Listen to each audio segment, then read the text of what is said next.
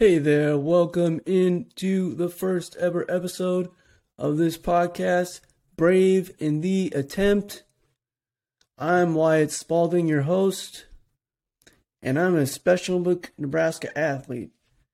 And what this podcast is for Special Olympics athletes, coaches, fans, volunteers, or anybody who wants to know about the stories of Special Olympic athletes, or just anyone with a disability in general.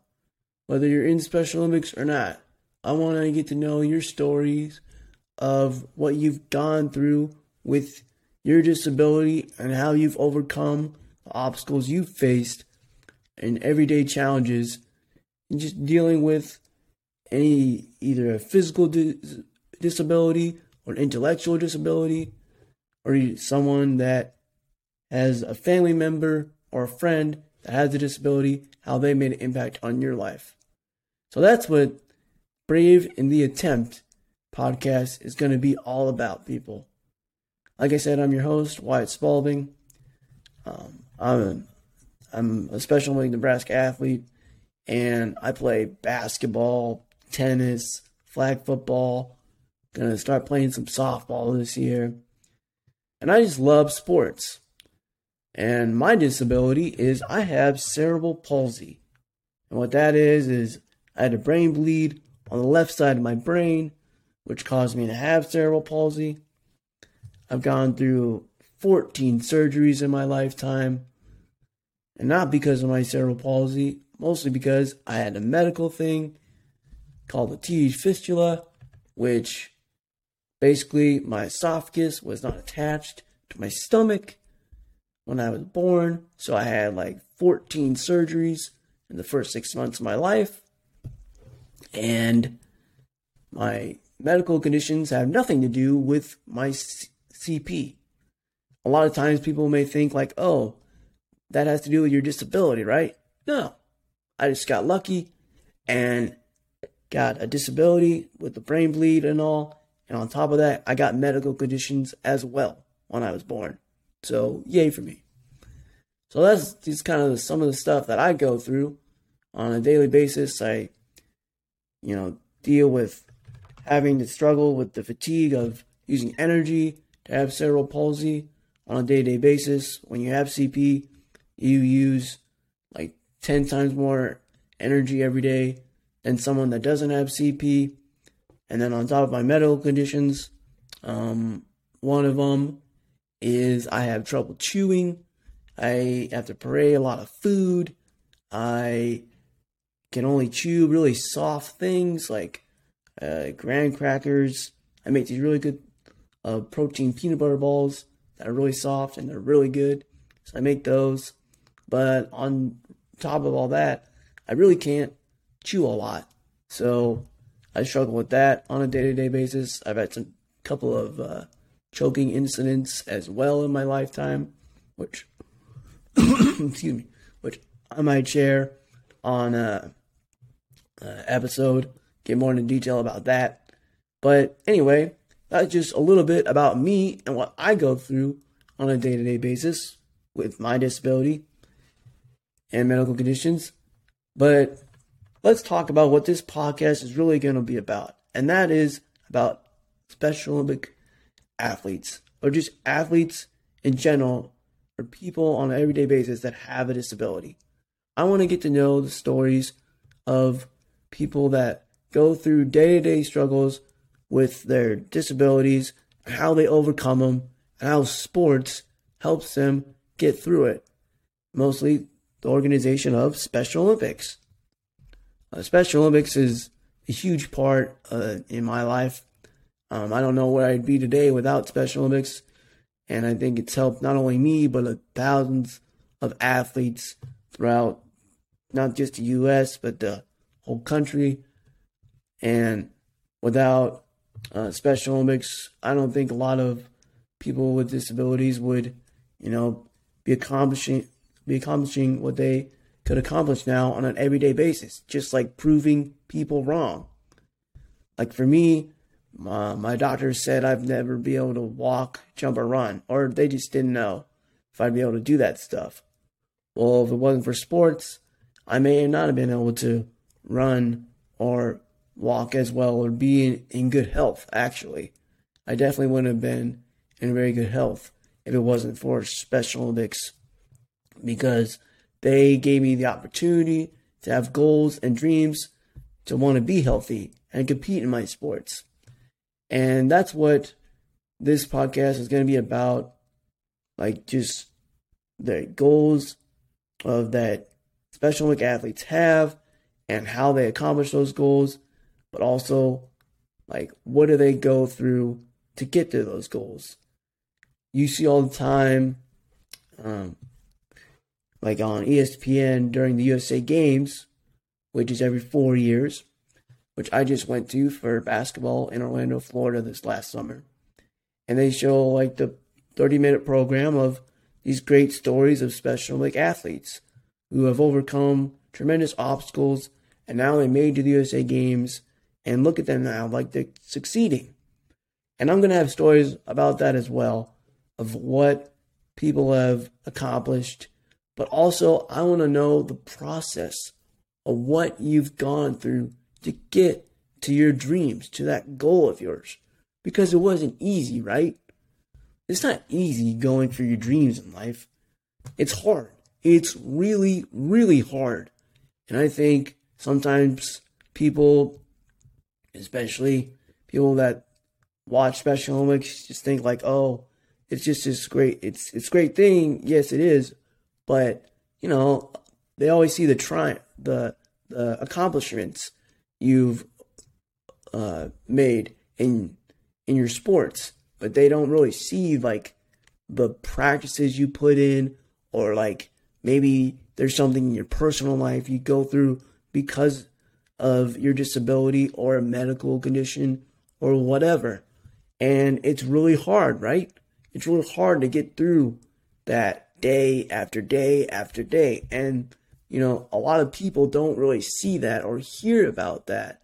They just see or hear about, oh, this athlete, they won gold at their Special Olympic competition or at the USA Games, and look at them. It's great. And it is great. But think about all the athletes that go through the day-to-day struggle of, you know, maybe not being included or lack health resources, and it's hard for them to stay healthy. Like for me, I get sick a lot. So I'm constantly trying to like stay healthy, but then I get sick, and I don't get sick for just 2-3 days. I might get sick for a week or more. And then I have to get back into shape, and I have to try not to go too hard when I get back into shape, or otherwise I could get sick again and run down. So that's just a struggle that I face with on a daily basis. But think about all the other athletes that maybe face either the same struggles or different struggles on a day-to-day basis that, you know, no one knows about, because no one's sharing that, like what they go through. And we all have adversity, no matter what. If you have a disability or not, we all face adversity, no matter what. But with the disability, it's different. Like, you can't just get rid of a disability. It's there. It's there for your whole life. And sometimes people don't know the struggles you really face, like whether it's communicating or whether it's like people not even just taking you seriously. Like, you can communicate just fine, but then because people notice you have a disability, whether it's intellectual or physical, they just kind of like talk down to you and don't take you seriously at all, just because like, oh, they have a disability, so they probably don't understand what I'm saying at all. No, a lot of us, we understand what you're saying. You know, don't treat us like, you know, we're brain dead. We're still human beings. We're still people. So just treat us like you would anyone else that doesn't have an intellectual or physical disability. So that's what I'm going to try to find the stories of, is those stories of people that have gone through maybe some of the same stuff I've gone through, but also that have gone through maybe harder stuff and have overcome it. But I'm all about, like I said, the process of how they got there.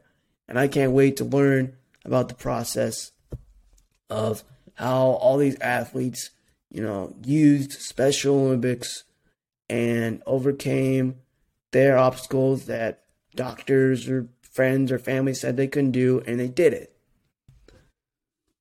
So a little bit more about me and how I got into Special Olympics. So I have a twin brother, Weston, and we grew up playing sports together. And I also have two older sisters, Jess and Michaela, and my parents, Rick and Mary Jo. They all played sports growing up. We all did. So I played, YMCA sports with my twin brother, Wes. And by the time I got into middle school, my parents told me that I could not go out for the sixth grade basketball team. And I was pretty crushed. It was pretty devastating to me. And I just remember, basketball was, my whole world at that point at 12 years old. Because I played football and baseball as well, but those sports at that time were already taken away from me, like playing on a team. Football was definitely out of the question. My parents weren't going to let me play.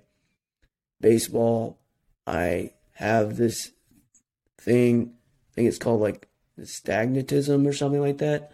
So basically my eyeballs shake back and forth. And it was hard for me to track like a baseball in the outfield. And so it was very hard for me to be in outfield, and I'm just looking around oh, where's the ball? I can't see it. Oh, there it is. It's headed for my face, and I'm not ready to catch it. And then I'd miss the ball. But, so I couldn't play baseball anymore. And so basketball was the last sport I was hanging on to. And when my parents told me I couldn't play anymore, I was pretty crushed. I was pretty devastated.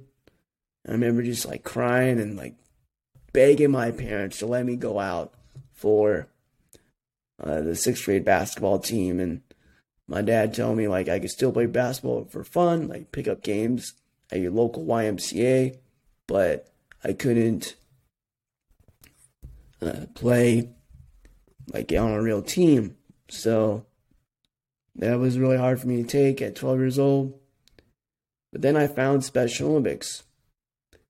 Well, actually, back up real quick.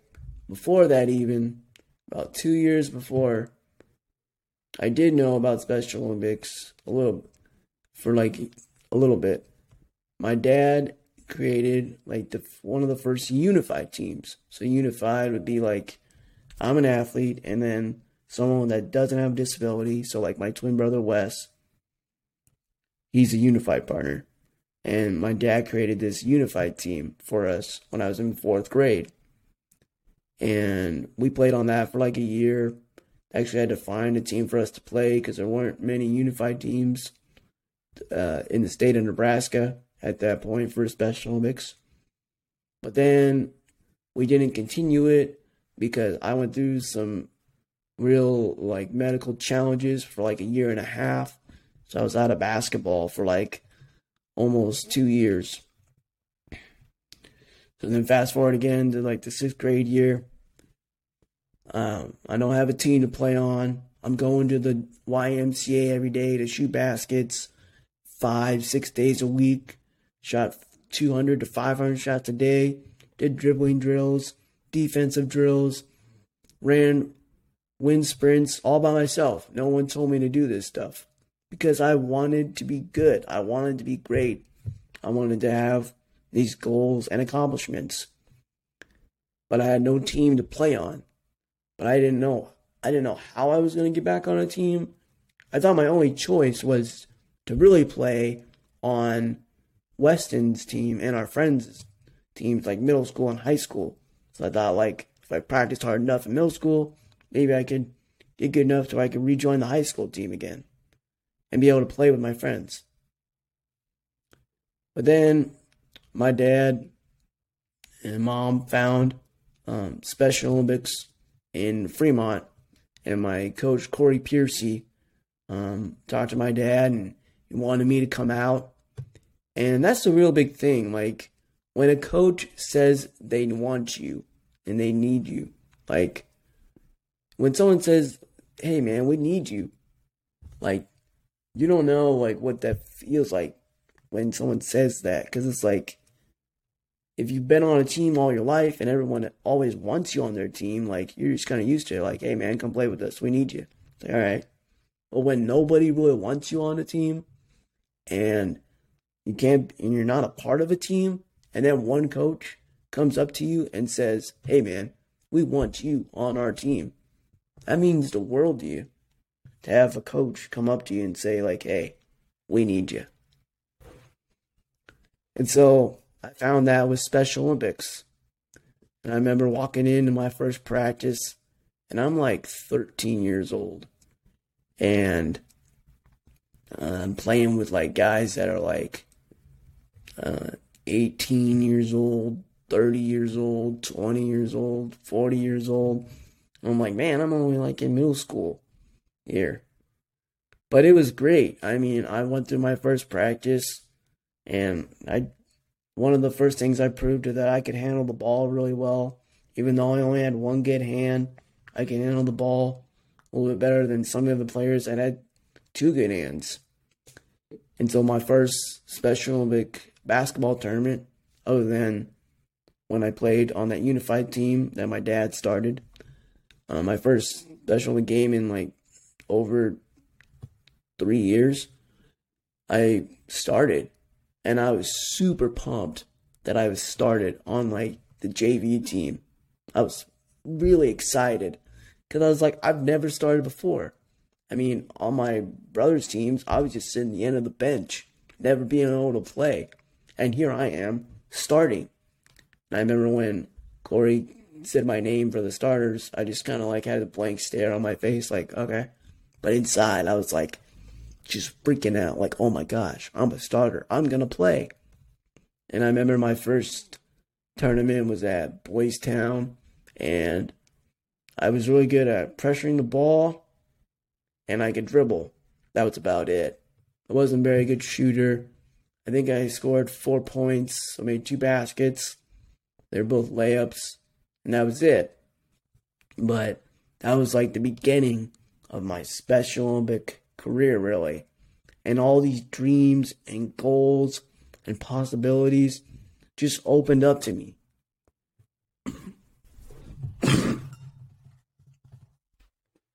And so that's what Special Olympics has meant to me, and just to a lot of other athletes.